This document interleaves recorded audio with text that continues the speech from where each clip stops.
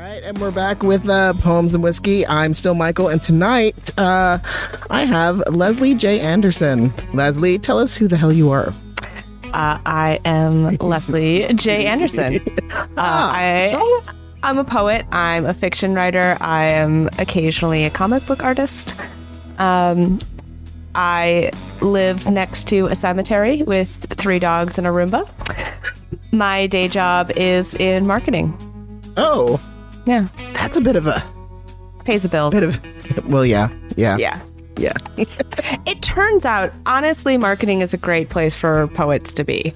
Is it? It's because you, as a poet, you are learning to use words to convince people of things. And that's the wider version, right? Like, you are using words as a tool to communicate something about, an organization, right, or your job or a product or whatever. But also, people hate writing emails. Like, they will pay you money to not write emails or to not write copy for their website. And then you can use that money to buy food. And it's a pretty good deal. That sounds all things considered. System. Yeah. And then I can go home and I can write. I wouldn't mind that. And it's not bad. All right, so you do work, did work for a long time, still do work with a crypto naturalist, right? Mm-hmm. Right, okay. So yeah, so bear with me, I'm actually a little bit nervous because I've been reading it for years. And when I saw that you'd put the book out, it was like, well, that's happening right now. And I've literally gone through and every other page is like marked and underlined, and the style is really something that's like right up my alley, dealing with fairy tales, and everybody's heard me talk about how I think poetry mostly communicates with like a sort of a dream language, and this really with fairy tales and dreams really just is right up my alley, and I'm a little bit nervous. Don't be nervous. It's funny because this has been like the weirdest 6 months of my life, in part because I have been very sick. But also I got an agent at the end of last year for my novels. And so I've only bring this up because the agent said something like that my prose is also that way, that it's sort of like wandering around a dream. And I do think that is a little bit of how I write. And I sometimes get in trouble for it because people will be like, okay, this is interesting, but where are we going? And I'm like, no, that's not the point. That's not the point. We're here. we're wandering around here. It's pretty and interesting. Just wander with me. Yeah, I can see that. Like the people don't quite know what to do with it, and I think those same people also struggle with fairy tales and dreams by themselves. Like the type who have no idea what that dream could have possibly been trying to tell them or symbolize, and aren't really interested in exploring it. Right? It's a thing that happened to them. They're moving on with their day. I am one of those annoying people who I'm like, just tell me your dreams. I want to hear about your dreams. Let's talk about them. I am too. A penguin talked to you? That's amazing. That's incredible. Your brain did that. Yes. Fantastic. I went out of town recently, and a friend of mine, and we woke up, and the first thing we start doing is start talking about our dreams, and she's telling me what it is, and I'm like, so this is what you're dreaming about? And she's like, what? Really? I'm like, yeah, everything just right. Like, I knew immediately, like, yeah, the house is you, the ghost is you, like all of this is you talking to yourself, and here it is. I lay it out, and she's like, God damn it. Yeah. Like, yeah. I went on a trip with a group of friends once, and one of them, we were setting out, it was going to be a big group of us together for a long time, and so we kind of set up like ground rules, like, here's what's off the table, here's what we're not talking about. And one of my friends was like, I don't want to talk about dreams at all. We're not doing any sort of dream. And I'm like, I'm going to die. I will die. It's literally like half your conversation. I want to talk about that. Yeah. Yeah. I don't. But I know it bores some people. Like some people just are not interested in it, which I understand. Yeah, it's I also want to hear about people's Dungeons and Dragons characters, which is another thing. Like nobody wants to hear about that usually, and I'm like, no, tell me the drama. I want to know. Yeah. Absolutely. Yeah. Same. I want to hear the stories. Tell me the weird things about you. Tell me about the things that you don't quite get. Absolutely. I love being that like receiver of weird shit. Yes. People message me like, "Hey, this is weird. It sounds like something that you would." Yeah, you're right. You've got me pegged. Mm-hmm. And you see that moment, or at least for me, of like semi-panic in the other person where they're like, "You're too interested in me," and I'm like, "No, I'm sorry. I just want to know." You're cool. They start calculating how many steps to the exit. Right, yeah. And I'm like, they're going to need to keep you in their line of sight. We've done it again, Leslie. Like, I promise I'm not actually that weird. You don't have to have the emergency functions on speed dial, I promise. Mm-hmm. I'm harmless. Mostly. But mostly harmless. So, like, you've gone back and forth with different styles. I'll start first because this is mostly about poetry. But like, why poetry? Like, you've done some other stuff. Why specifically poetry? What makes it different for you? Yeah, well, I know poetry was my first love. Yeah. Seriously, when I was 10 years old, we read the love song of J. Alfred Prufrock in class, and I was done for. I was like, oh, you can do this? That's all I want to do now. This is it. I'm done. Like, sign me up for this forever. Yeah. It just is the way that my brain thinks in that language, in that tiny space, like condensed, but also broken up. And, you know, maybe it's because I have ADHD or whatever, but like, it is the way, like, it speaks to my brain. Yeah. And it is the way that my brain wants to speak to the world. So from that moment in that class, when my teacher was like, you know, you guys can write poetry, I was like, oh, okay, that's all I want to do. Yeah. Done and done. That's fantastic. So you started there. Did you, like, you kept going continuously, or was it something that you went back and forth on? Because I have had a few periods of time where I have done no writing, poetry or anything else, but for like specifically, I have to find like a kind of not quite an inspiration, but like a feel to get to start into doing the poetry. Yeah. I'm not one of those write everyday people. Thank you. I'm not. Thank you. I don't think you have to be. I don't think it's required. I mean, obviously, you know, if you know yourself and you know that you have to write every day, that's you. Yeah. But I tried to do that and burned myself out, and everything I was producing was bad. I just wrang myself dry. I try to write as much as possible.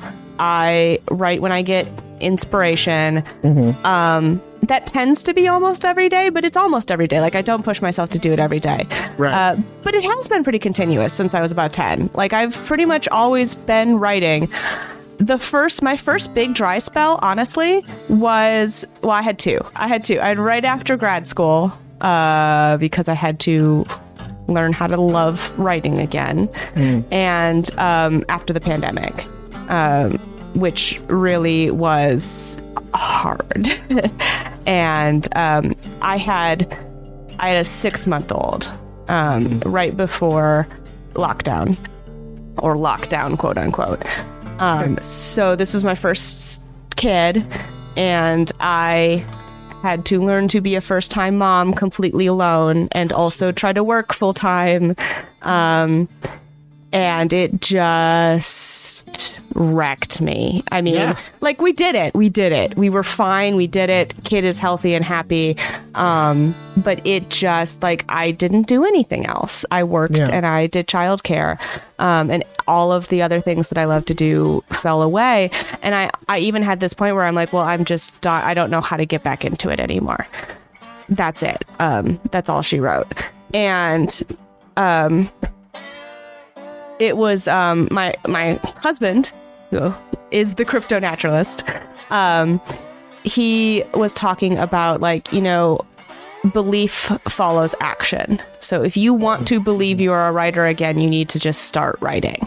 Like just write bad stuff, just write garbage, just start writing. So I did. That's annoyingly correct. He's annoyingly correct all this. It's the worst. It is terrible. I live in hell. Dude. It is Not being right. It is. The only thing I can, sorry. The only thing I can hold on to is sometimes I'm right too, but but yeah. So then I started writing poetry and just immediately putting it online. Yeah. And people liked it. And it was such a breath of fresh air to just be like, I'm not editing this. I'm not submitting it. I'm not keeping it for a book. Here's what I wrote, and people being like, yeah, I like this a lot. This is speaking to me. And it was so nice. It was so nice. But it would also, you know, the internet is not always a nice place, but it was a nice place for me when I needed it, which I'm very grateful for. Yeah, I'm actually lucky in that regard too, because I started posting my stuff, and I'm not like gearing for publication. I'm just making stuff for the love of doing something, because I have to. I have to do something. So, but yeah, having that no pressure on whether or not I grow a thing, or I'm pushing to publish for somebody, or looking for anything. Yeah, no, I'm good where I am for right now. This is a good place. Yeah, I really have been trying to learn to just re-love creation for creation's sake. Because again, during the pandemic, I got into this mindset of like, I have no time, so my time is precious, so I must produce something with my time, and that product has to be measurable, and that'll poison you. That's not good. That is not a good mindset to be in. So when during the pandemic, well, the height of it anyway, had that change? Like, you weren't creating much, but did it change later on, like your styles or the way that you related to what you were writing?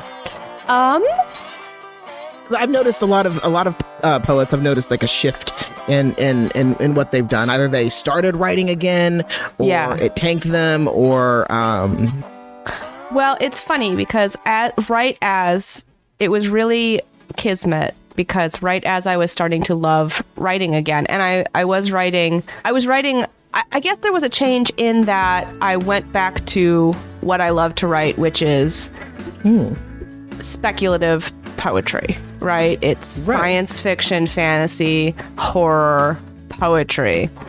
And right at that moment, right when I was like, okay, I'm a writer again, I'm doing this, that's when I got contacted by the agent who I had sent to a year and a half before. I'd totally forgotten about it. Like, it was kind of my last, like, all right, I'm kind of done being a writer. Right. I'm going to send this out one more time, and then I'm done. And just forgot about it. And, you know, so it was sort of this 1-2 punch of like, looking at that book again, which I'd hated. Like, I hated it. But I had to go do another round of line edits on it. And I was like, I like this. I see why I wrote it. The themes that I enjoy are here. I think I did a good job, you know? And so I think it was sort of this double whammy. I both looked at my writing different and started writing differently. And through those two things could see how much I had grown even in stagnation. You know, my brain was still going and still working with ideas and still thinking. And so that time was not wasted. It produced something new and different. That's interesting. Everybody's had something different happen because of the pandemic. And it was a huge life-changing event for everyone. Very true. And I was really kind of surprised we didn't see a lot more like a lot more of the writing like we saw in the beginning of like the Spanish flu, or any more like a Death and the Maiden style type artwork coming out. I don't think we will. I don't think many artists and writers feel the ability to process the enormity of the grief and loss. I know I don't. And a lot of people I talk to, I mean, where do you begin? I think we're outsized by it, and maybe one day we won't be. I hope that we can look back and write more in retrospect, because it's an important thing that happened to everyone, and it's going to be important for history to have these perspectives. But right now, I think everybody's just dwarfed by it. Yeah.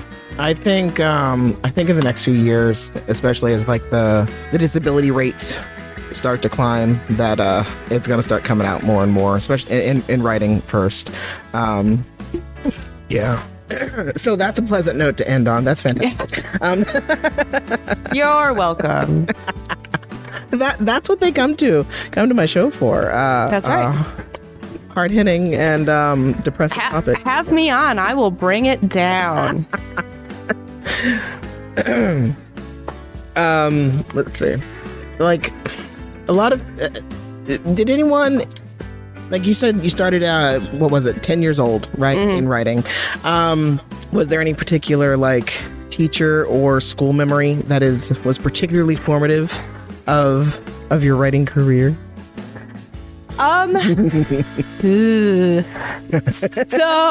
good or bad.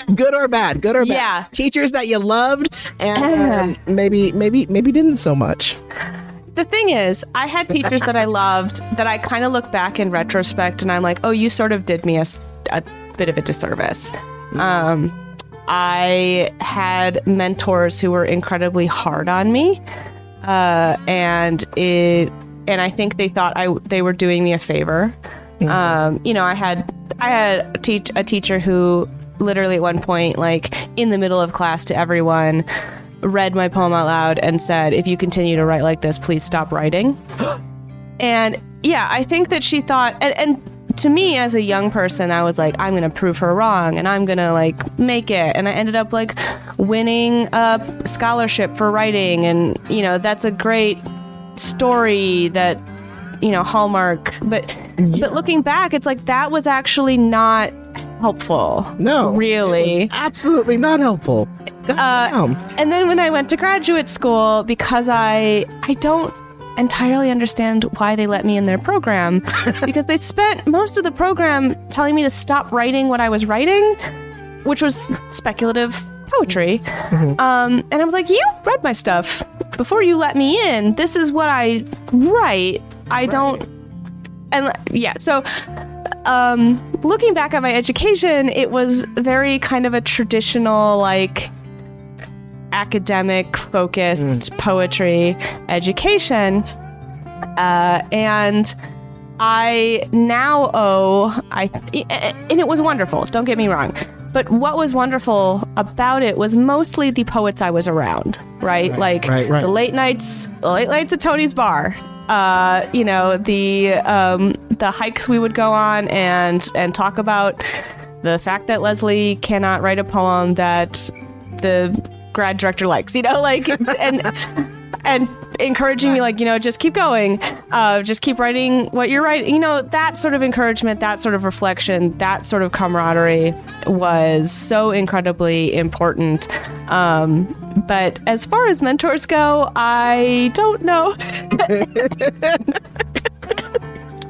I did have the teacher that had us read T.S. Eliot when I was 10 did tell me I could be a writer someday. So shout out to Mrs. Dobry.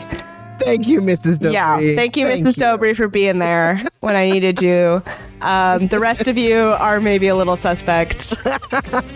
What was their deal with speculative fiction? Like, I don't. It was too weird. It was too weird. They don't understand it. It's too weird. Like, why can you write something a little bit more grounded? Can you write from your experiences? And I did some of that too. Obviously, like, you can, in the book, there are those sorts of poems. But I the metaphors I was working with and the metaphors that I loved to read as a kid and the stories that I loved to read as a kid and the emotional impact on me were fantasy and sci-fi. That's what I wanted to write, and I did not see enough of that in poetry. I mean, there's more of it now, which is fantastic, and it's so exciting. If I had read outside of academia, I would have found more of it too.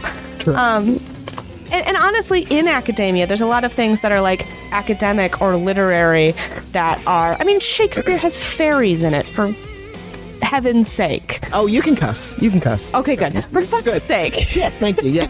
There are fairies in Shakespeare, and yet I write, a poem about a rocket ship, and suddenly I'm the weird one. Right. Yeah. We actually have rocket ships.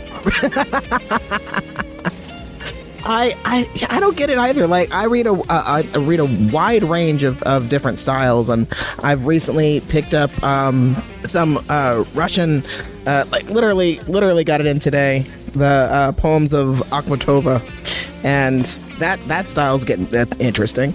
But like, I don't get the snobbery of it. Maybe like. I don't know. That's what I'm trying to like get away from in general. I mean, I think what they won't admit is that it is a genre, right? Like literary academic poetry is a genre, and they would like you to write in that genre, right? It has tropes. It has familiar images that probably just heard my pit bull sneeze.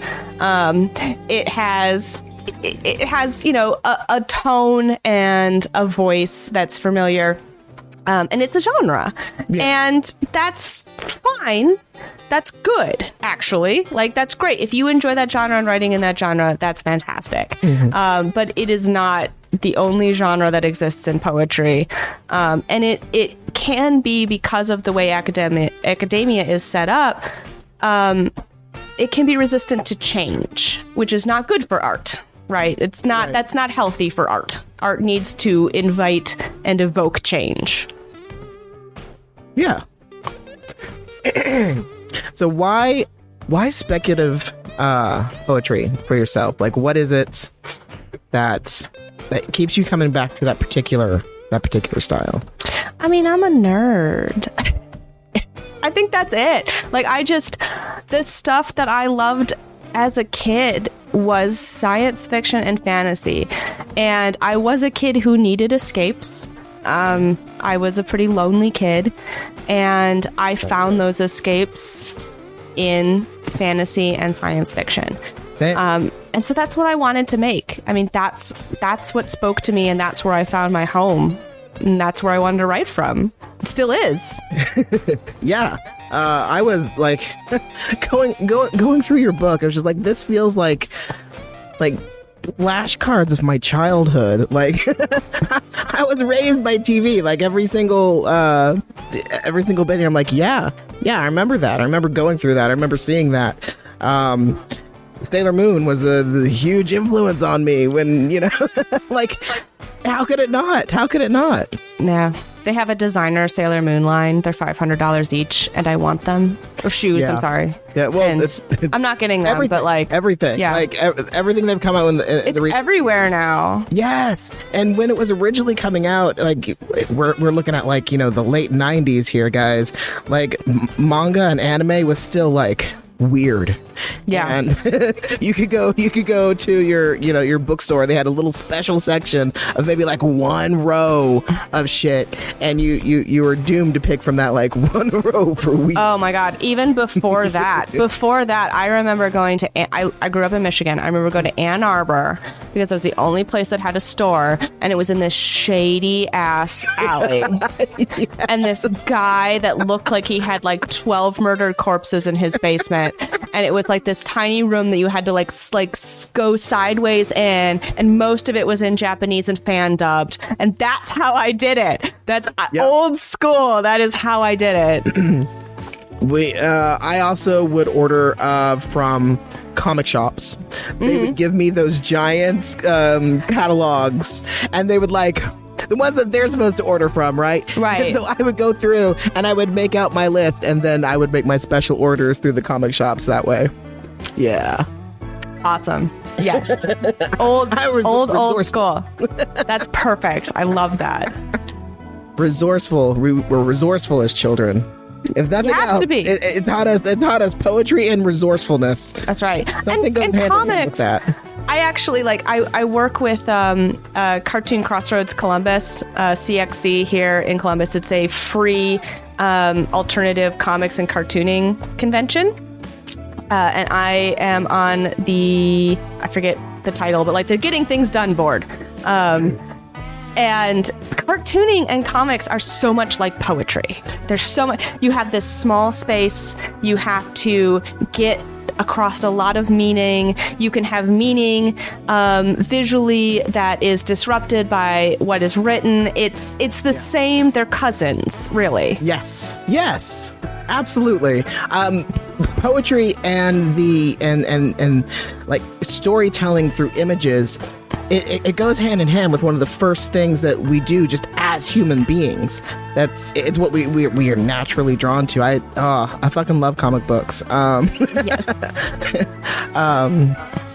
I don't miss how hard they used to be to get, and I don't miss now gosh. that that they're so much more expensive. But Well, there's that. Yeah, I sometimes read them online.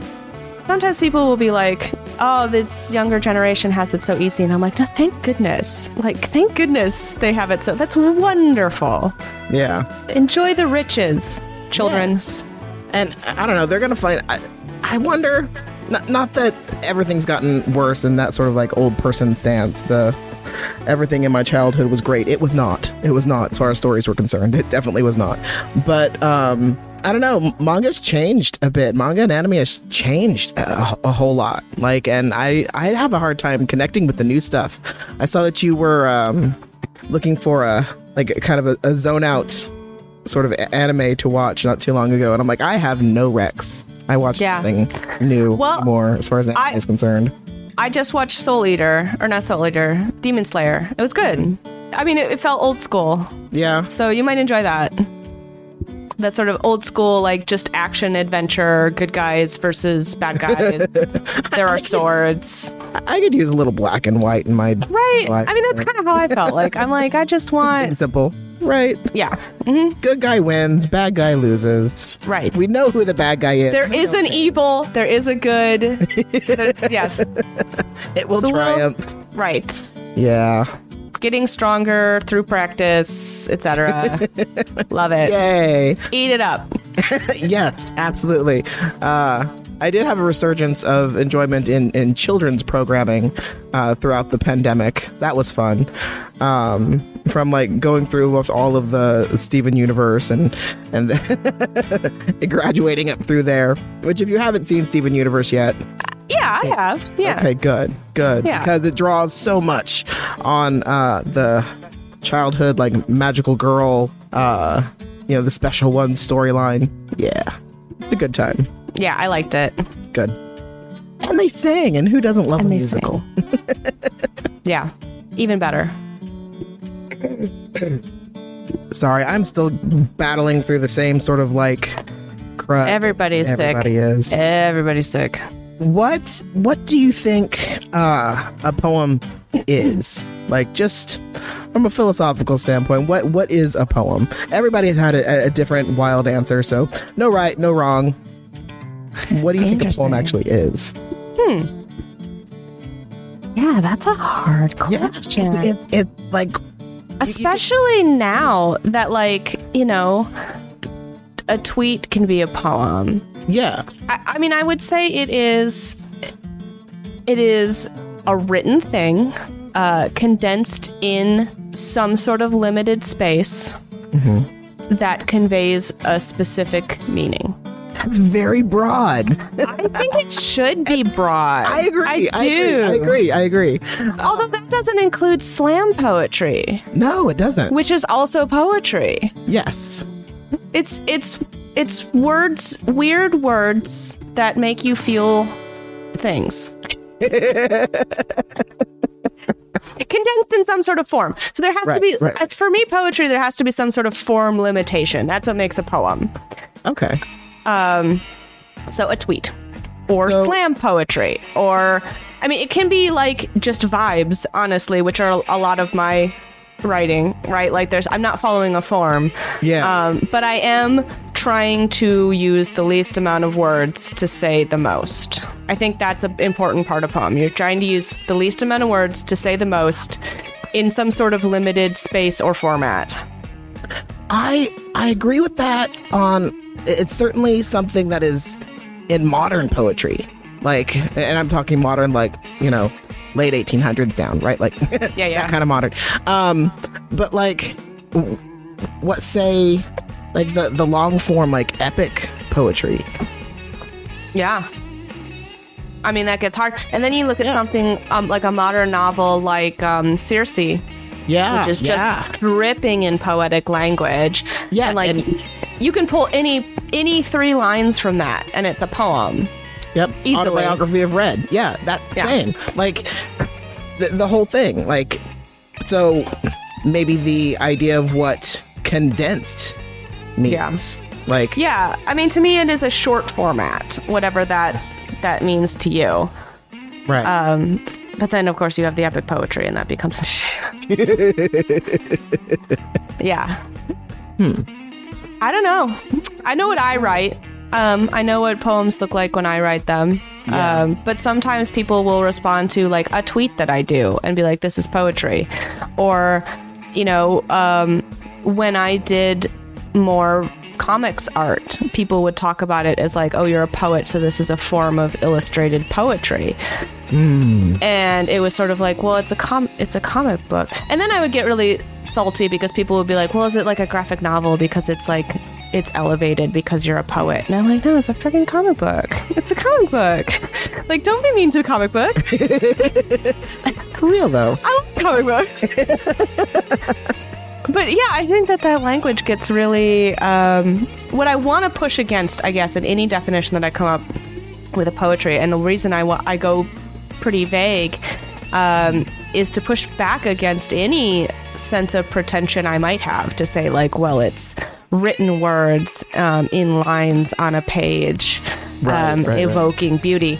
No, like it can be scrawled on a wall under an overpass. Or it can be a piece of paper that you pick up from the gutter and there's half a line written on it. Like, that is poetry. It is a short series of words that evokes an emotion in you. Right. Yeah. Who have been your biggest influences on your writing? Like, who do you read and you go, God damn it, because every time they... This is so hard for me to answer because I am a poet that writes about pop culture. Yeah. So pop culture is an influence for me. The other day, somebody asked me this about my poem, "The Amazing Mystery Women," which I wrote about The Killing Joke, which is a famous Batman comic. Awesome, by the way. Thank you. I gotta. So, taking like, notes, by the way. when he's like, well, what are your influences? I'm like, Batman. Batman? But T.S. Eliot was my first influence. T.S. Eliot, I wanted to write exactly like T.S. Eliot. I wanted to put Latin in it. So I think there's some of that still in there. That florid language, the longer lines, the wandering imagery where we're walking around somewhere talking about something. I think that's still in there for sure. I have to say Jeff Vandermeer has been a huge influence on my writing, especially in his sort of climate focus and environmental focus, and the way that he brings weirdness into it. He really opened a door to be like, because my writing was always called weird and people did not like that.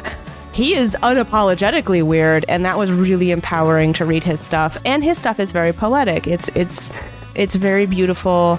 It is very mysterious in a way, like it doesn't reveal a lot. It what exactly is going on is not always clear, and he gets away with it, and it's fantastic. And obviously, my husband, Jared K. Anderson, his writing is a huge influence.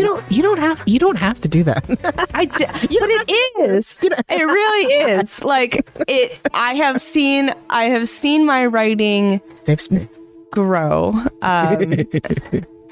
Because we write together, we read together, we discuss things together, and I see those things showing up in both of our work, which is healthy and good.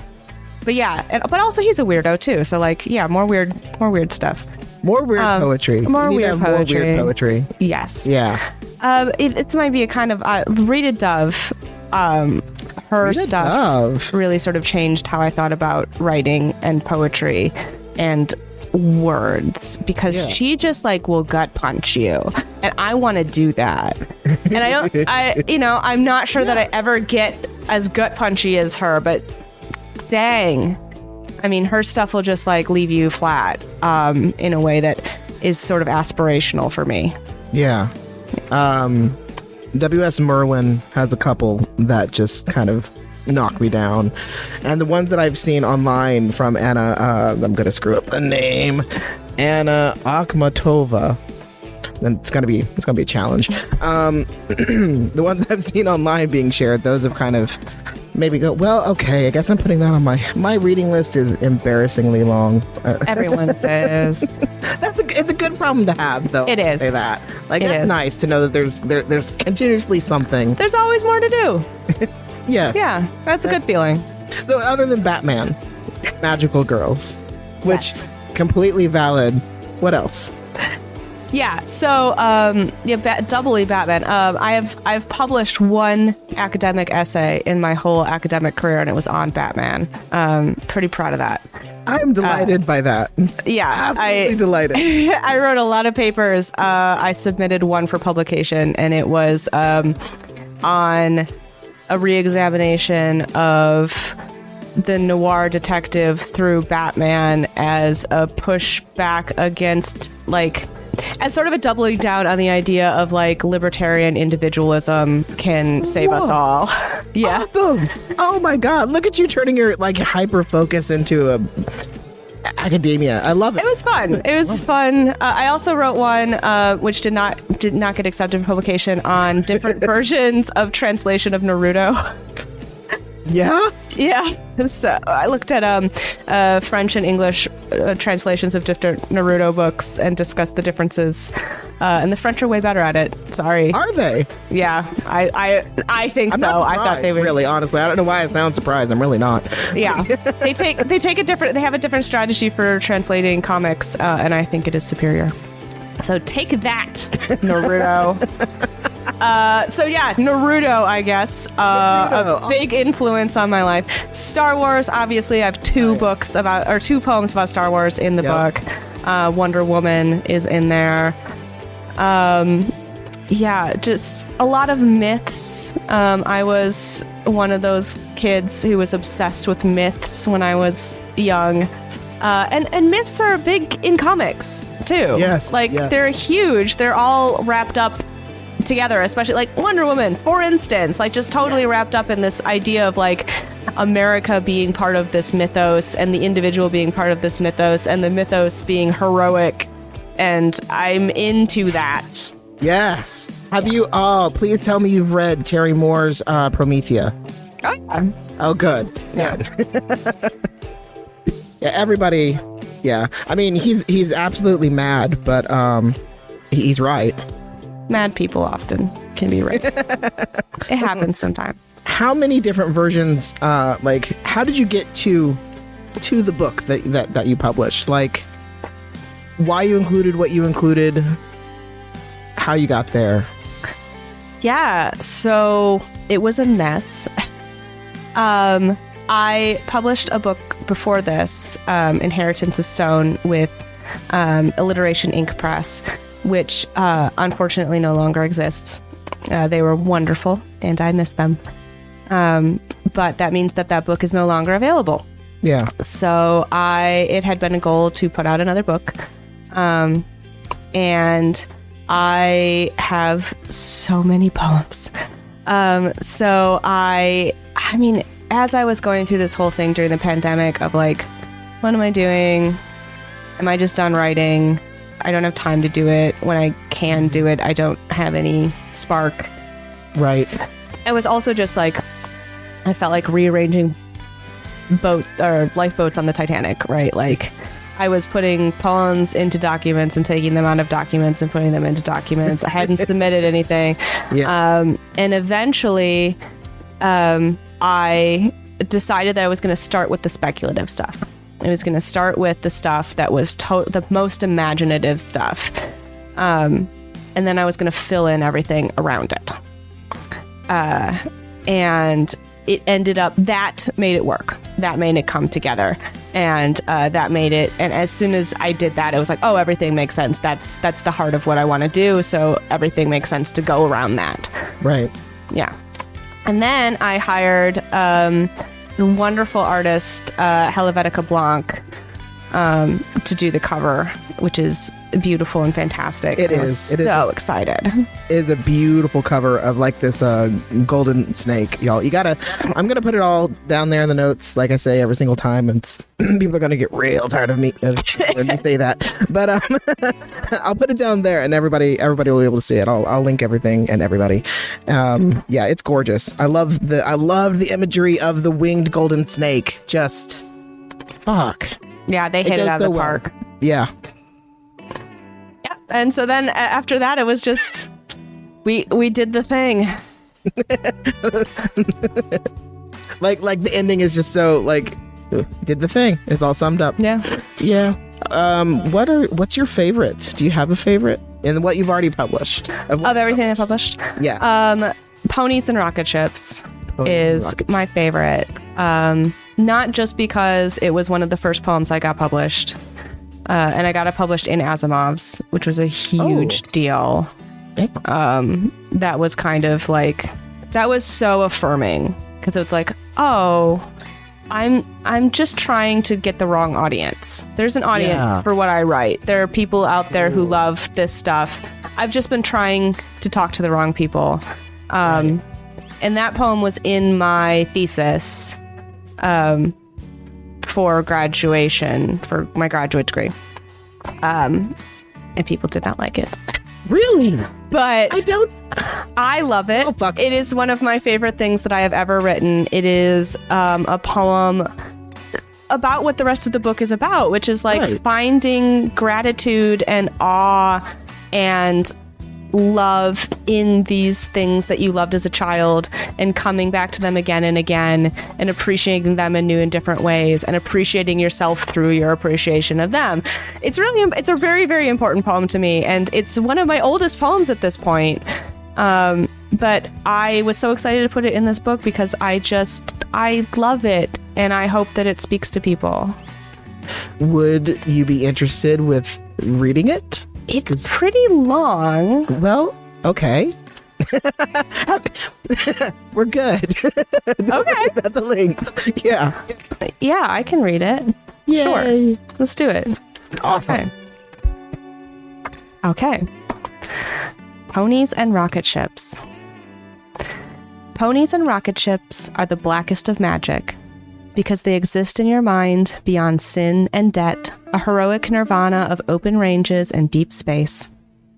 As little girls and little boys, we believed we could have them, and we ran around the house with our fingers like ray guns and our pink cowboy hats long before we understood the complex historical and social ramifications that made our dreams impossible. People shoot Mustangs now because they trample vegetables, and light-speed travel hasn't even been invented yet.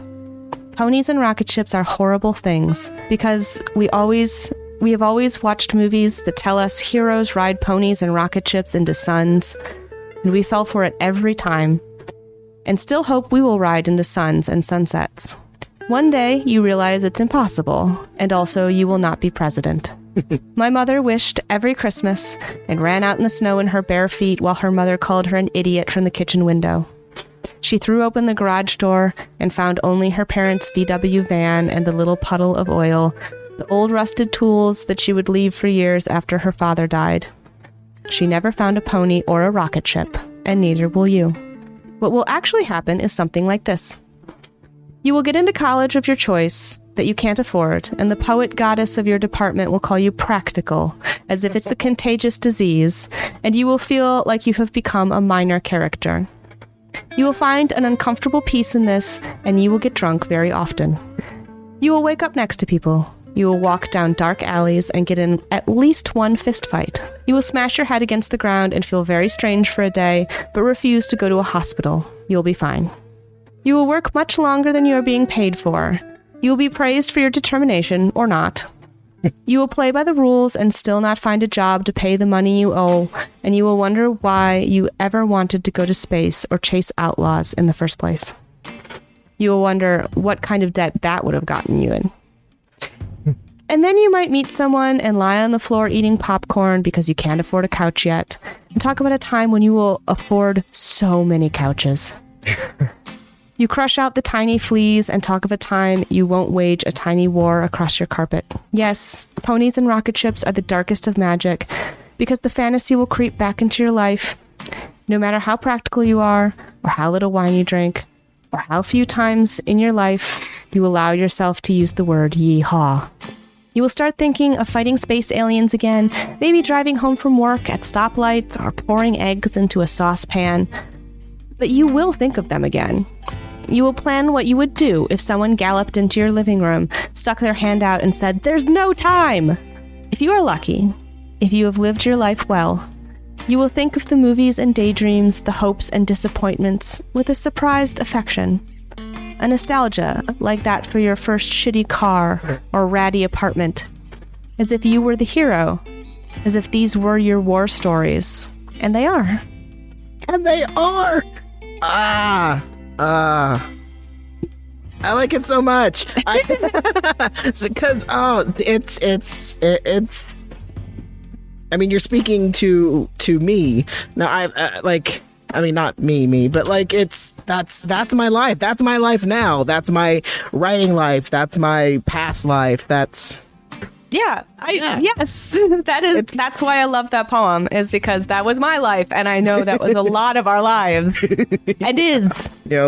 Latchkey kid in the 90s. What are you gonna do? You're gonna watch TV. You're gonna make up you're gonna live the lives on television. That's Climb a tree, read a book. Yes, I think you did a fantastic job, and all of what you've got in this book of retelling all of that. It's not something you hear a lot in poetry, in any kind of poetry, whether you're looking at modern or not, using the pop culture as something that's actually relevant. It gets kind of shoved off to the side, like, oh, it's just a movie, it's just a TV show, but it's the use of archetypes in our own lives. I think it's gorgeous.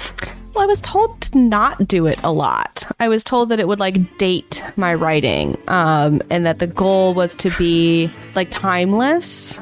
But kind of as I've grown older, I'm like, that's not what I want to. I mean, I understand where that's coming from.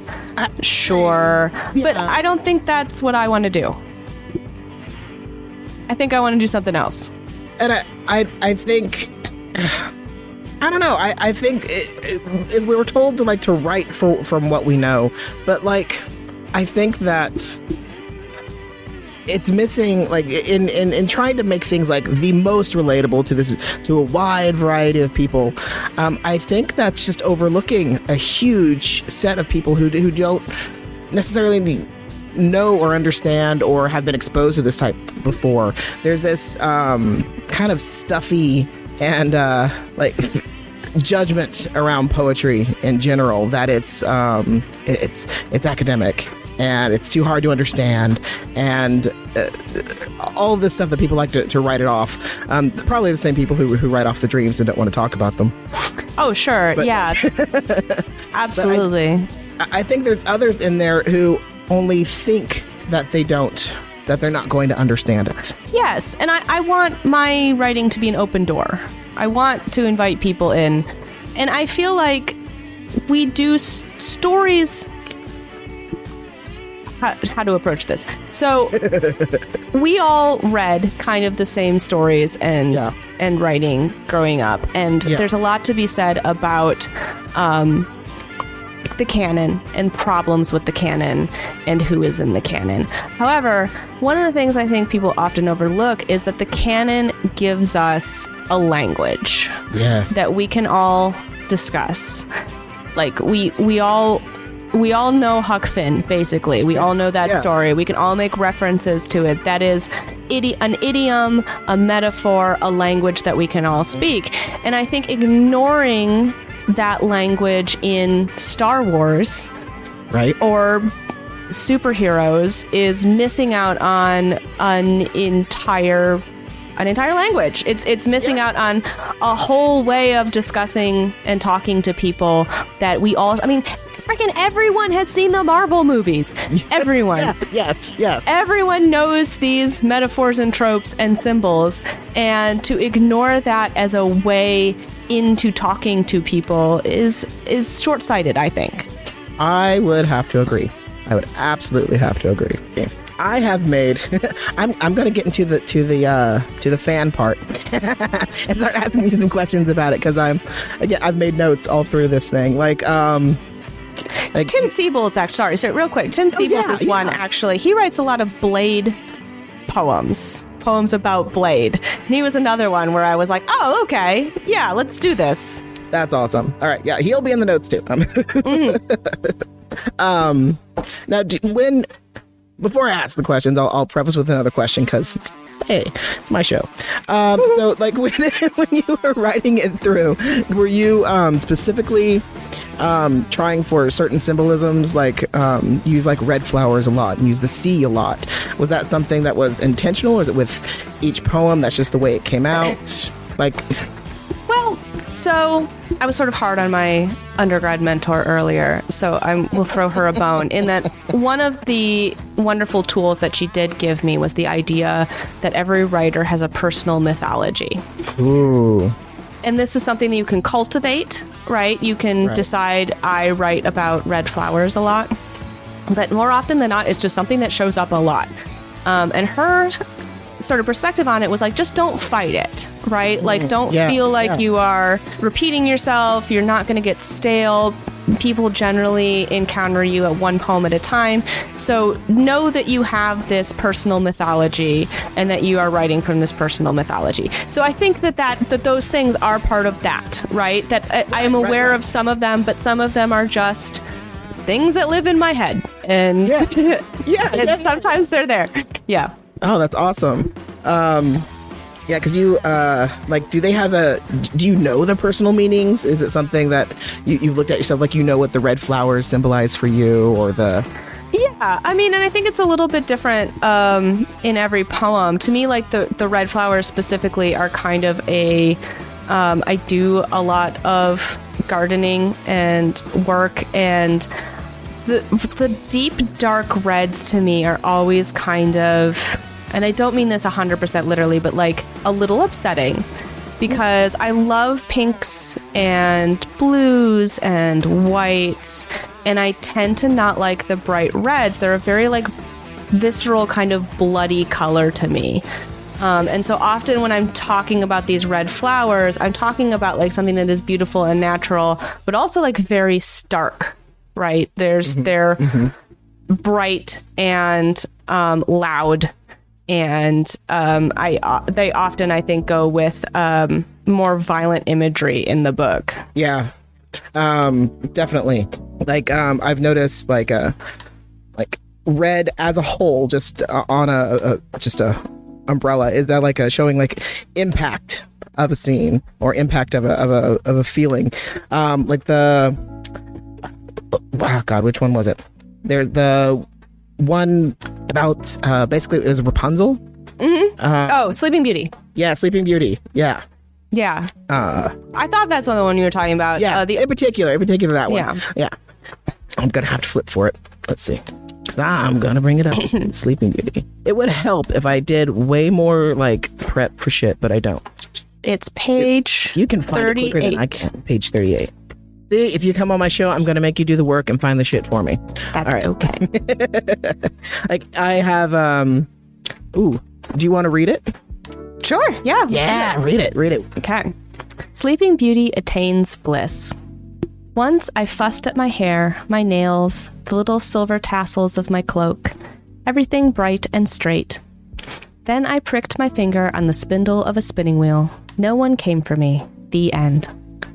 I lay on my back as the ants crawled over my skin, their fragile nothingness as perfect as me, as complete.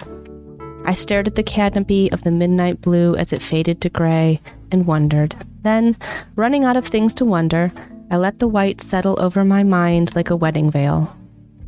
Let me say, that ephemeral beauty was so essential. Now, though, there are other things first in my mind. I am a ruby set in the golden crown of time. The thorns that choked the garden path crawled into the window. The little red flowers bloomed in an instant and died. Nothing lasts. Not white horses, nor carriages, crowns nor swords, not kisses on my lips. I smile for no one but my beautiful eternal self. Now everyone has forgotten me. I'll probably be here until everything becomes light and sound and lifts away. Don't be afraid to be glad for me.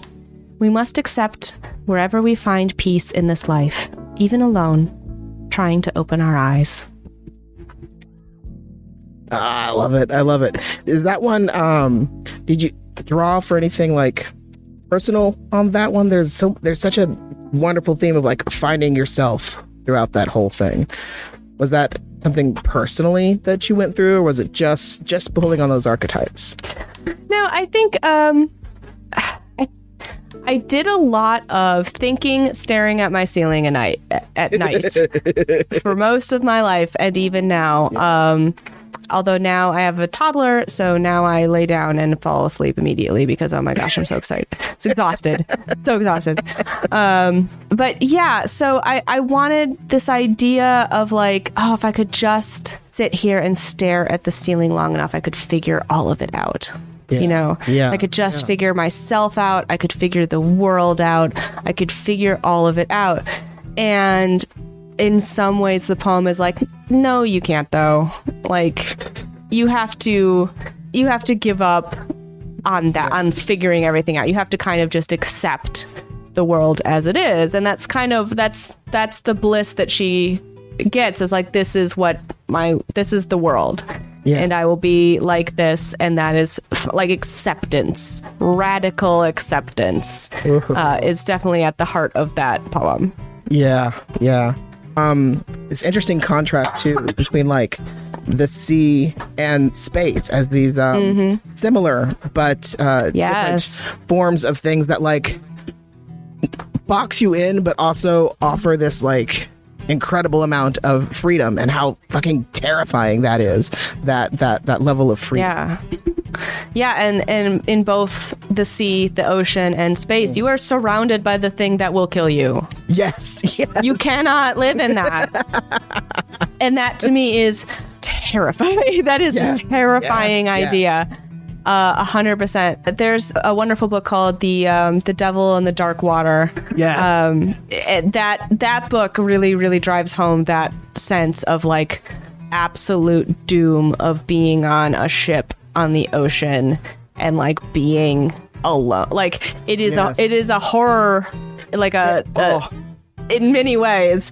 It's a mystery book, but it's very much like a horror book, an isolation horror book.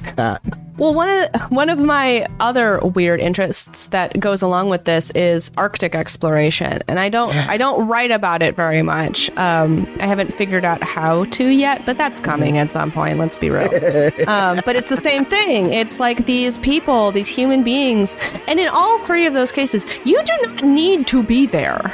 In most of the time, you do not need to be on the ocean. You do not need to be in space. You do not need to be in the Arctic. You've chosen to be there, surrounded by something that will kill you. And that to me is the stupidest part of humanity, and also the most endearing, right? Yeah. That we're like, no, I want to go, but I won't go. But I wanna. Yeah. I want to know what's over there. That to me is so adorable and hopeful, and I love to write about it. Between the space and the sea, like these vast, incomprehensible things, like they're penetrable only to a point. And then like they would both crush you if given half the chance. Like yeah. You survive space and the sea. Yeah, like you don't conquer them, you survive them. It. You go to them and then you come back safe, and that's the best you can do.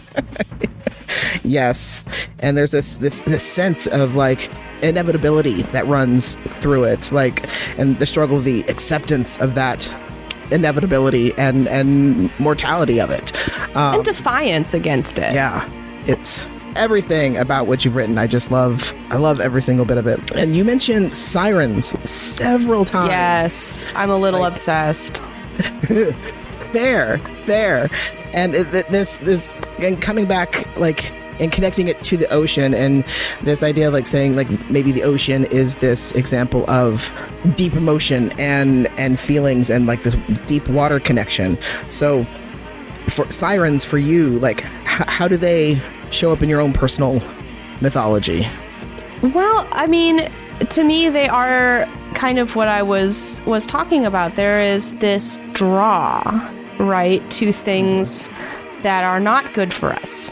That are not safe, that we know are not safe, and yet we continue to push the boundaries.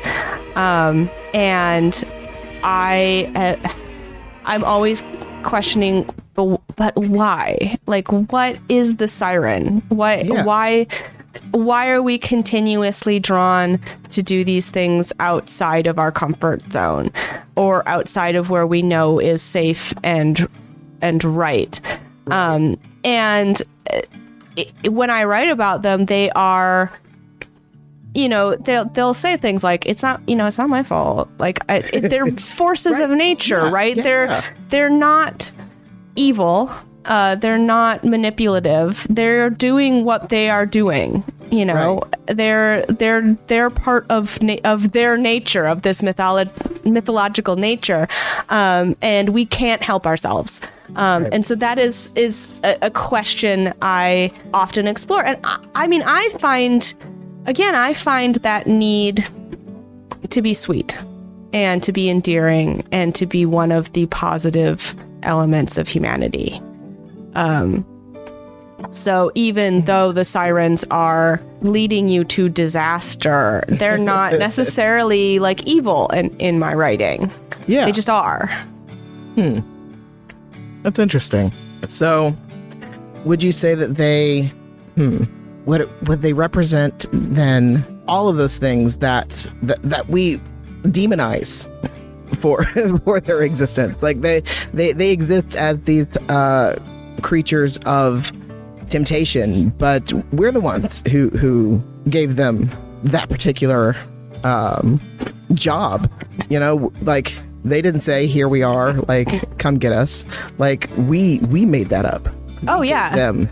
We gave them the name of temptation. Right, exactly. Like, they're sitting on their rocks, or in one of the poems, flitting about in space. Yeah. Doing their thing, and we have sought them out. I mean, I think of Odysseus, who's like, no, I want to hear what the sirens are singing. Strap me to the ship. And Odysseus kind of being in the Odyssey, the best and worst of humanity, right? Yes. Like, that curiosity had to be, he had to do it. The same thing that he had to, like, yell his name back to the Cyclops. He can't not. And yeah, so that is definitely that curiosity being part of humanity is what I'm generally getting at with them, I think. Here's another broad question. And again, it's one of those that nobody's come up with the right answer, because I don't think there is one. But it's interesting to see what other people say. What do you think inspiration is? Not what you find inspiring, but what inspiration is itself. Inspiration is anything that gets you started. Whatever gets you started. Right. Yeah. So it can be a line that pops in your head. It could be music that you're listening to. It can be the crushing fear of mortality looming on the horizon. Whatever makes you sit down and get started, that is inspiration. Yeah. I've been personally working on this idea that inspiration is a force of something. I don't know if it's a conscious force, but it's a force nonetheless. It's really interesting to see what other people have come up with, like, and how they approach inspiration and how they use it.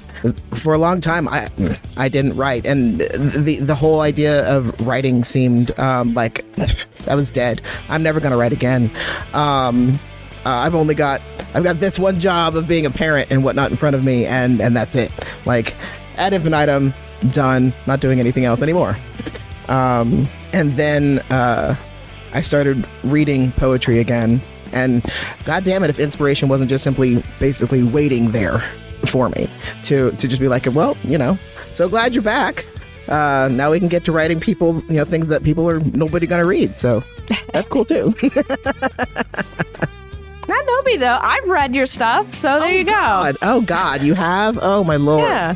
Well, thank you. I've seen it. I like it. Doing good. Thank you. I appreciate it. So what is inspiration, huh? Yeah. What is it? See, I don't really work with inspiration very much. I think of writing more of a like elbow grease activity. It's like a muscle that you can strengthen, especially after this last like dip.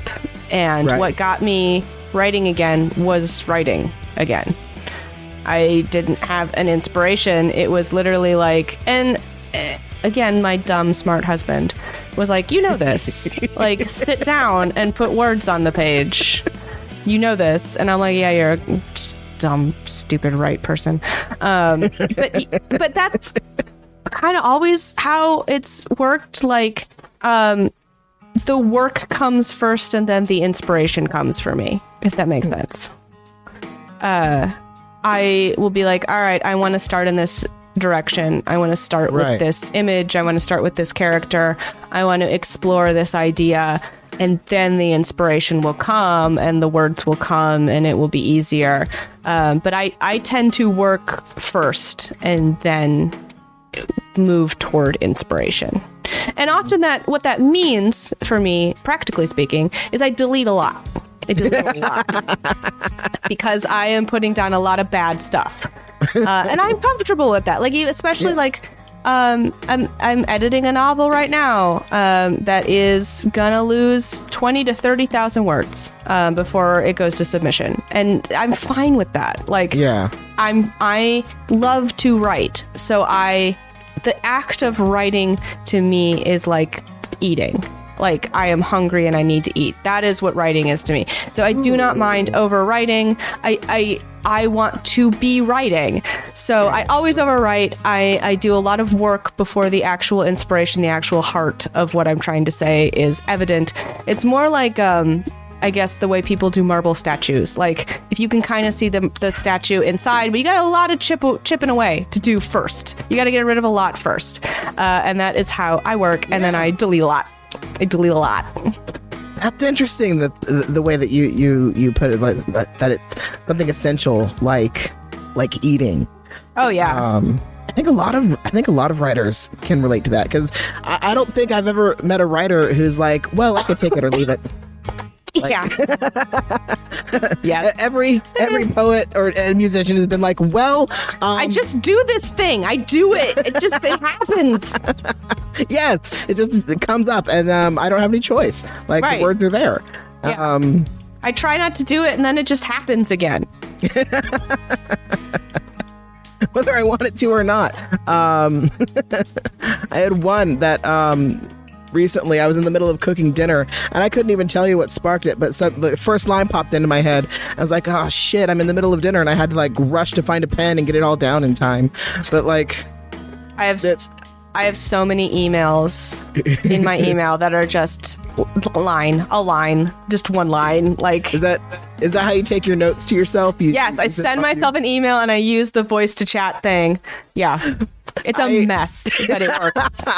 I'm stuck in Google Docs, and I also tend to old school and have I write in the little black notebooks that are terribly stereotypical.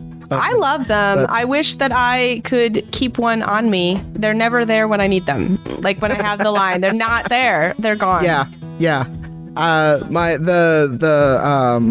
Google Docs tend to save me for that. I have a little to combat a little bit of worry, like what if I'm out and about, because I'm so often out and about in the world these days. But what happens if I come up with a line and like, no, you're fine. You've got Google Docs. You can make notes. Mm-hmm. You don't have to carry your entire goddamn library with you anymore. Yeah. I was one of those kids who had 1,000 books. Oh yeah. Strapped to them all the time. In the backpack. Yep. Mm-hmm. Me too. Mm-hmm. How books does the I already writing... read. Yes. Constantly. How's the difference for you for like writing between all the different styles, between poetry and novel and shit? You guys, you even do a podcast, right? Yeah. I do too. I write for The Crypto Naturalist, and I also do Cartoon Crosstalk Columbus, which is the CXC podcast. Yeah. That one's easier because I'm interviewing, so somebody else is in the hot seat. That's nice. How do I go? I do have trouble if I'm working in one genre. I do have some trouble because I'm working in novels right now, and I've been having trouble writing poetry. I really have to put myself in the headspace of the thing I'm writing. With the podcast, that's a little bit easier because I have 11 billion hours that I can listen to and get back in that headspace. But with poetry and the novels, that's my brain. I'm responsible for that. So that's a little bit more difficult. But a lot of times just reading what I have already done and getting, but I do have trouble going back and forth between the genres. It's difficult, and it really sort of takes almost some meditation to really think about, because each of the genres have borders and expectations and different audiences, honestly. Yeah. And so it really is kind of a meditation exercise of like, all right, we're doing this. This is who we're writing to. This is the tone. This is our goal. This is what we're doing. But, of course, there's crossover. I mean, my agent even said one of the things he likes about my books is that they are obviously written by a poet, right? I get real fiddly with the language. There's a lot of, I can't help being, hanging out and talking about the red flowers for a while. And I think that makes my prose different and unique and brings something interesting to it. Yeah, I'm glad you ignored absolutely all the advice on from your academic studies. Yeah. Keep going. I'm going to get weirder. Going, Buckle in, everybody. With the dreamlike imagery. There's not enough of it. Yeah, I think we're just going to get weirder from here on in. Yeah. Yes. It needs to happen. Like, Don't get me wrong. I love like the what we've all been, spoon fed, but like the weirder it gets, the more experimental with line and imagery and wordplay that we get. I think it can only improve the landscape of poetry. I think so, yeah. I don't think we've reinvented poetry over and over and over again, and I don't think it can stop. I think this idea, some people love to say like, oh, there's no new ideas. Baloney. Baloney. There's no new ideas. You see new stuff all the time, even if it's not like revolutionary new. Nobody draws the same picture twice. Right.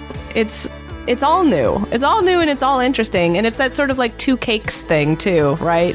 Where like if somebody makes something that's like, oh, this isn't different enough, and somebody else is like, oh, this is like this other thing I like. That's a way of reinventing things and making things new too, is to build on on what you already love. I'm excited. Do you like for how poetry is going to be changing throughout the years? I think we're reaching another one of those like little turning points in the way poetry is seen and put out and understood. Like I think it's coming up to like another resurgence of interest. And I think the pandemic and a lot of the isolation is part of what has driven it.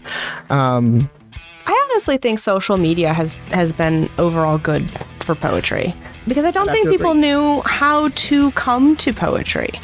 Yeah.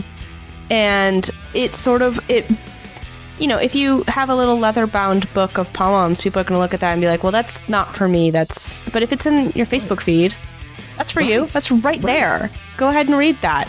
And I think a lot of people are, and discovering that they are connecting with these things and with these newer writers and loving it. I mean, I think you're seeing a lot of these social medias that are dedicated to poetry and writing really taking off, and people are, people appreciate it. People like it, and they want to see more of it.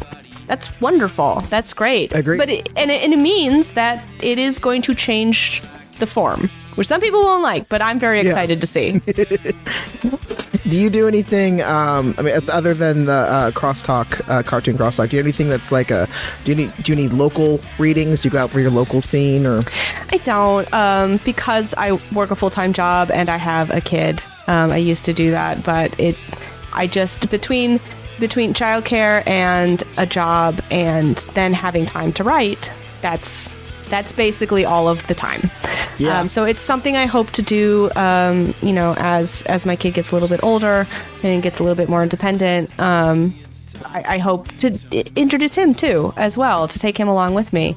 But right now, no, I'm much more of a homebody.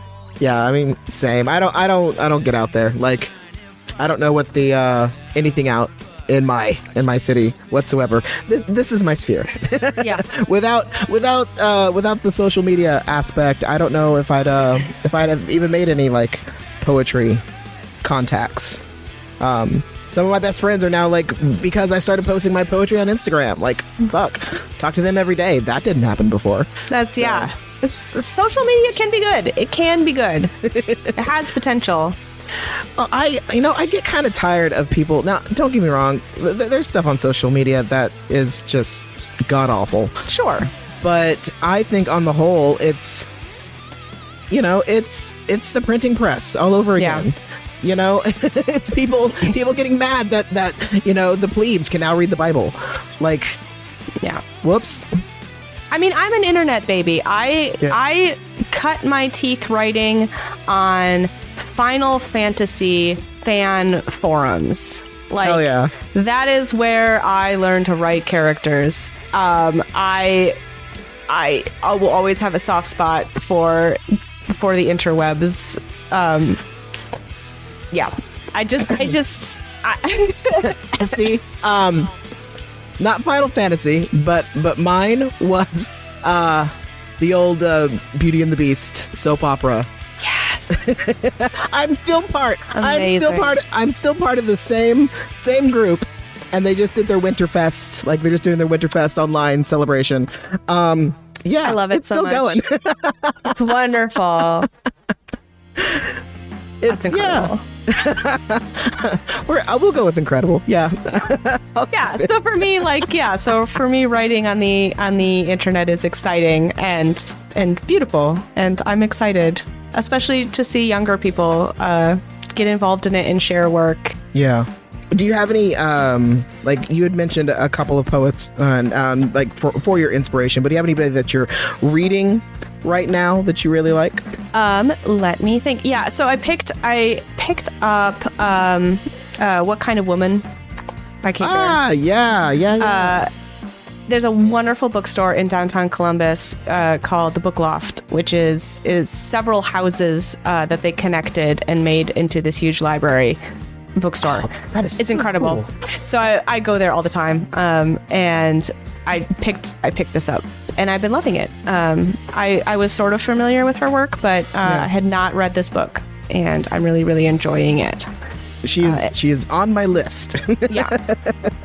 She's very I want to say brash, but that's not exactly the word. She's very like forward in her poetry in a way that it feels brave, and I like it a lot. I'm really enjoying it. It's very different, I think, from what I write, but I like it. Let's see. I've been in a big nonfiction kick lately. I just finished Survival of the Richest, which I thought was weirdly hopeful, even though it's about people building with a doomsday title bunkers. like that makes me think.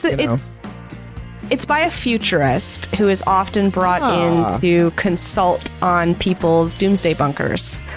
And his sort of viewpoint on it is like, you're not gonna survive alone. You need a community of people, and the best way to survive an apocalypse is to empower the people around you and to build a resilient country or community, or that's the so it ends up being kind of hopeful in a lot of ways. I found it really interesting and very hopeful, and maybe that's not what he was going for, but that's what I took from it. And he can't stop me. True. Very true. Oh, hey, I wanted to talk about that poem you posted recently. The one with the antlers. The girl with the antlers. Yeah. I feel like I'd read it before, but I think I posted it earlier. I just kind of was feeling it again. So I decided to repost it. Now, can you talk about that one, like where you got the idea, like the whole, like the antlers shedding and not shedding, and like, can you expand on that one a little?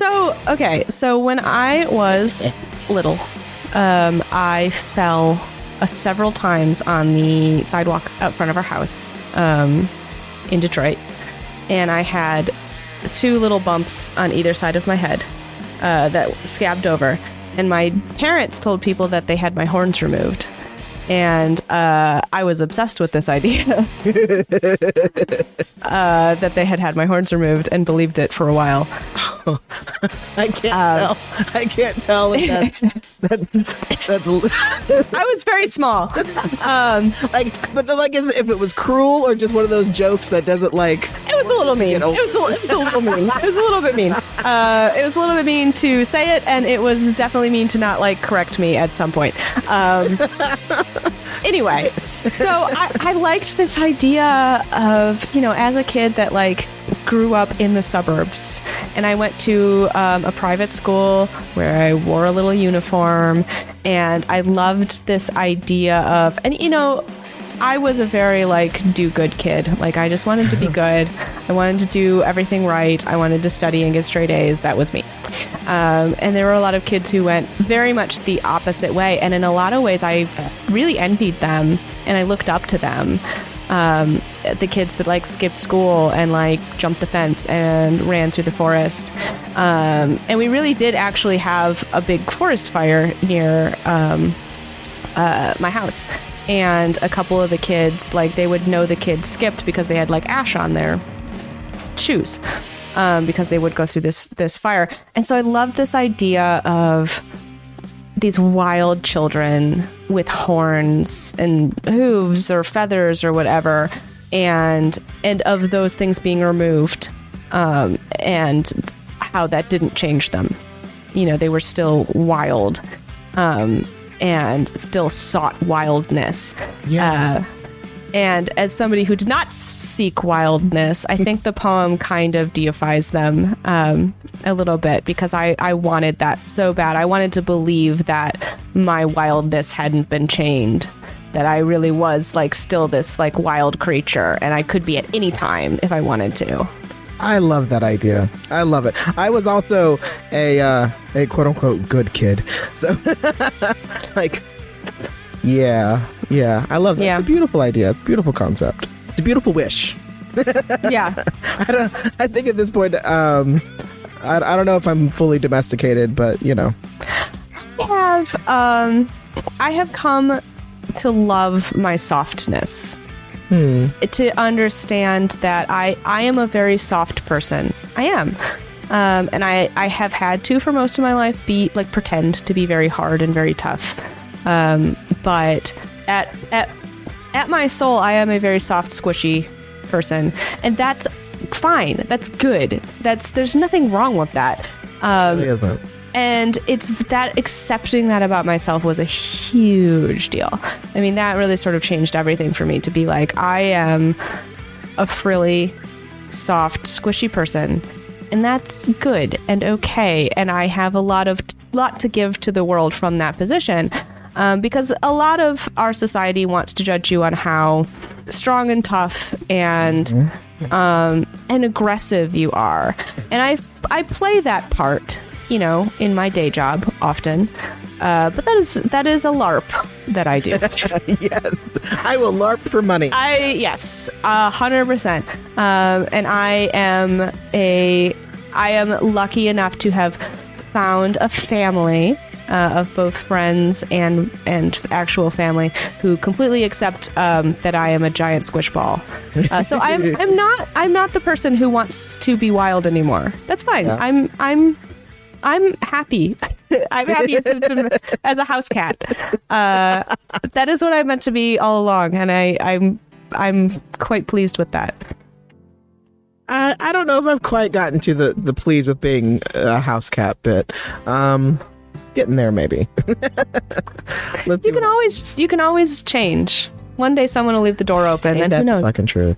That's probably something that I've learning to come into grips with that ends up a lot in what I write is change. Yeah. That's I rely heavily on my own personal mythos for those. Yeah. To show me what the fuck to do. Amen. Have you read Women Who Run with the Wolves? I have not. Oh, you need to. Okay. I recommend it to everybody. I used to carry around like multiple copies and just like hand them out to people, like the mass market paperbacks. Writing it down. Yeah, you would. It's you'll really resonate with. She uses it's Clarissa Pinkola Estes. She uses Jungian thought and applies it to popular fairy tales, and then deconstructs it for the reader, and it is so good. The first time I read it, it gave me fantastic, horrible dreams. And I was grateful for it, because it just like opened a whole box of all this shit, like to understand and take a new look at the way I was understanding things, stories, and myself. So and the power structures around me is another huge thing in it. So yeah, highly recommend it. So you're working on a novel. I have finished a novel. Finished the novel. Oh, I have several novels. Okay. Yeah. Then the one that's the closest, or you know what? Fuck it. Any of them. Like, well, yeah. Let's talk about. I have one right now that is out on submission with my agent. So he is currently. It's Eric Smith from PS Literary, and he is currently trying to sell it. We have had some interest. Fingers crossed. And that is a book about women's anger. Ooh. It is a book about a small town where women, because of the way they were treated, basically create a monster that they can use to take revenge. And one woman does not... you're supposed to sacrifice someone to it if you summon it. Usually the man that wronged you, and she doesn't do that. And so now it's just sort of loose. And how the town deals with that, and who takes the blame, and how they try to resolve it, but also can't really talk about it or acknowledge that it's there. Ooh. That reminds me of, and I'm gonna screw this up, but that's also the theme of this podcast of paraphrasing badly. There's this one Jewish folklore. This one tale of like these two women who try to create and summon a golem to help their, I think it was their ravaged town. I read it a long time ago now, so apologies if anybody else remembers it and I'm getting it really badly wrong.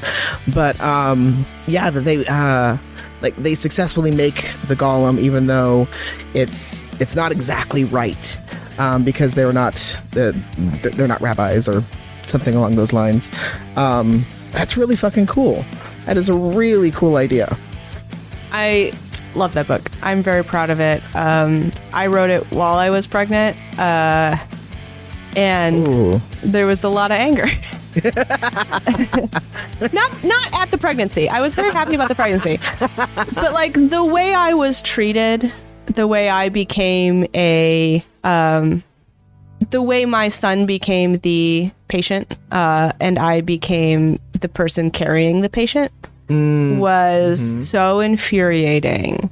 The way people would touch me, the way people would talk to me, the way I got, just all of it. It was just infuriating. The way people would dismiss my concerns. I'd be like, hey, my hip popped out of joint. And they'd be like, yeah, that's normal.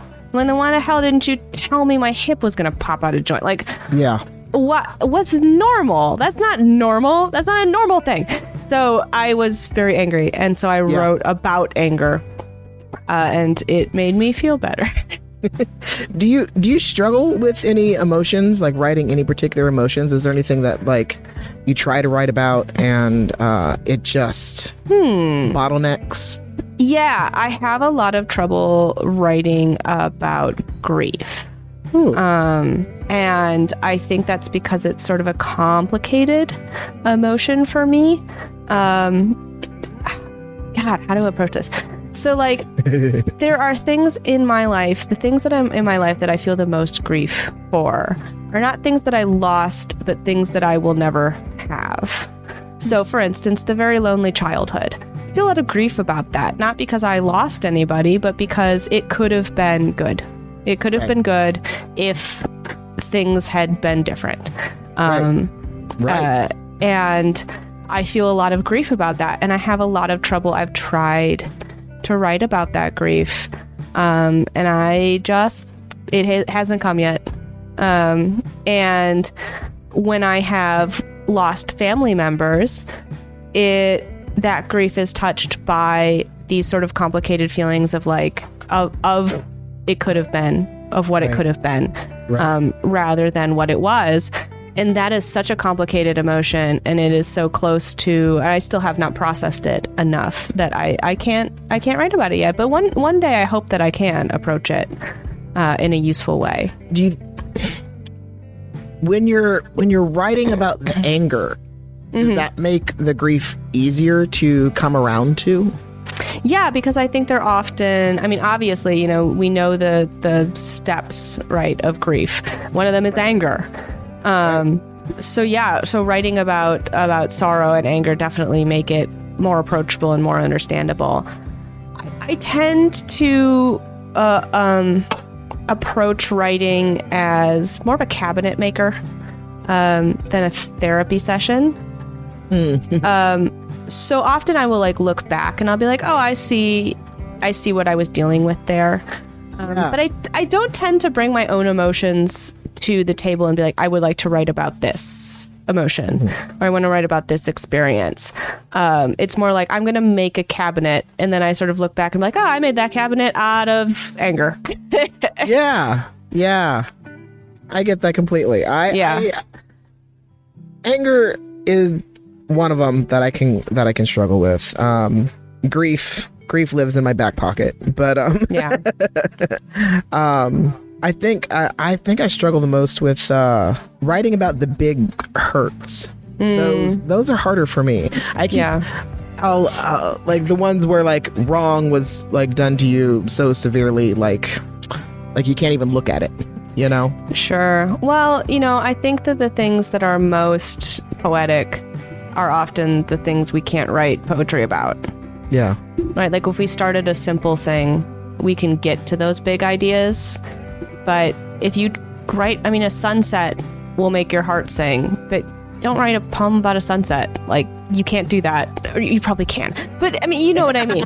Like these things that like these big emotion things, these big symbolic things, a rose and its thorns has been done, is obvious, is not where you can.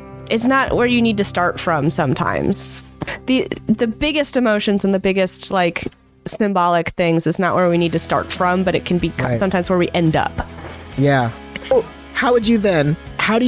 what would you take, like, used a bunch of, it's almost a persona, almost persona style, like, in your poems. So what character would you say, or would you think that you could write the grief and anger through as your proxy? That's an interesting thought. It is an interesting thought. I've never thought about it that way. I'm going to have to get back to you on that one.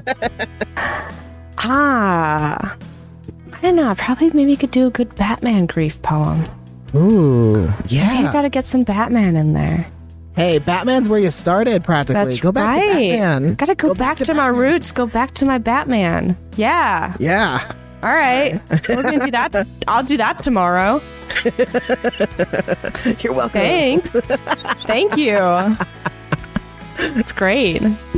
All right. So can you tell us the title of your new book? Can you Yes. The title is Take This to Space. Oh, not your poetry book. Thank you. Of the book. Well, it might change. That can often be part of the process, is that they will want to change the title. So the title right now, the working title is People of the Horse. People of the Horse. Yeah. But I don't know. I feel like it's probably going to change. It probably will. It probably will. Was the title your idea? Is it something Mr. Smith came up with? No, that was my idea. Yeah. And then I'm also working on a YA time travel book that he has some edits on. So that will be next, as I will be editing that one.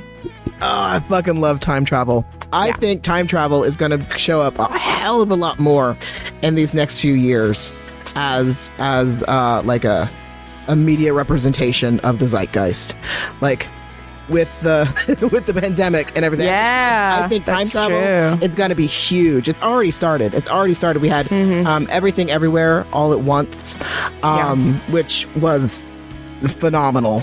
And I think it's going to become a theme going further as we start to process our like national grief. Right. Like, we're all going to wish that we were, able to, fucking go back in time. Yeah, this idea of stasis, of lost time. I think that's a really interesting thing to explore.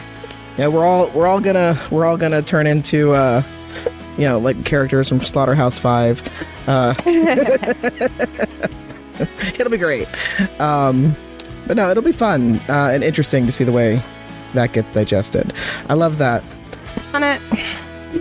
Let's see. Is there anything else that you'd like to bring up? Because I know we are encroaching upon almost 2 hours, which will make it pretty late for you.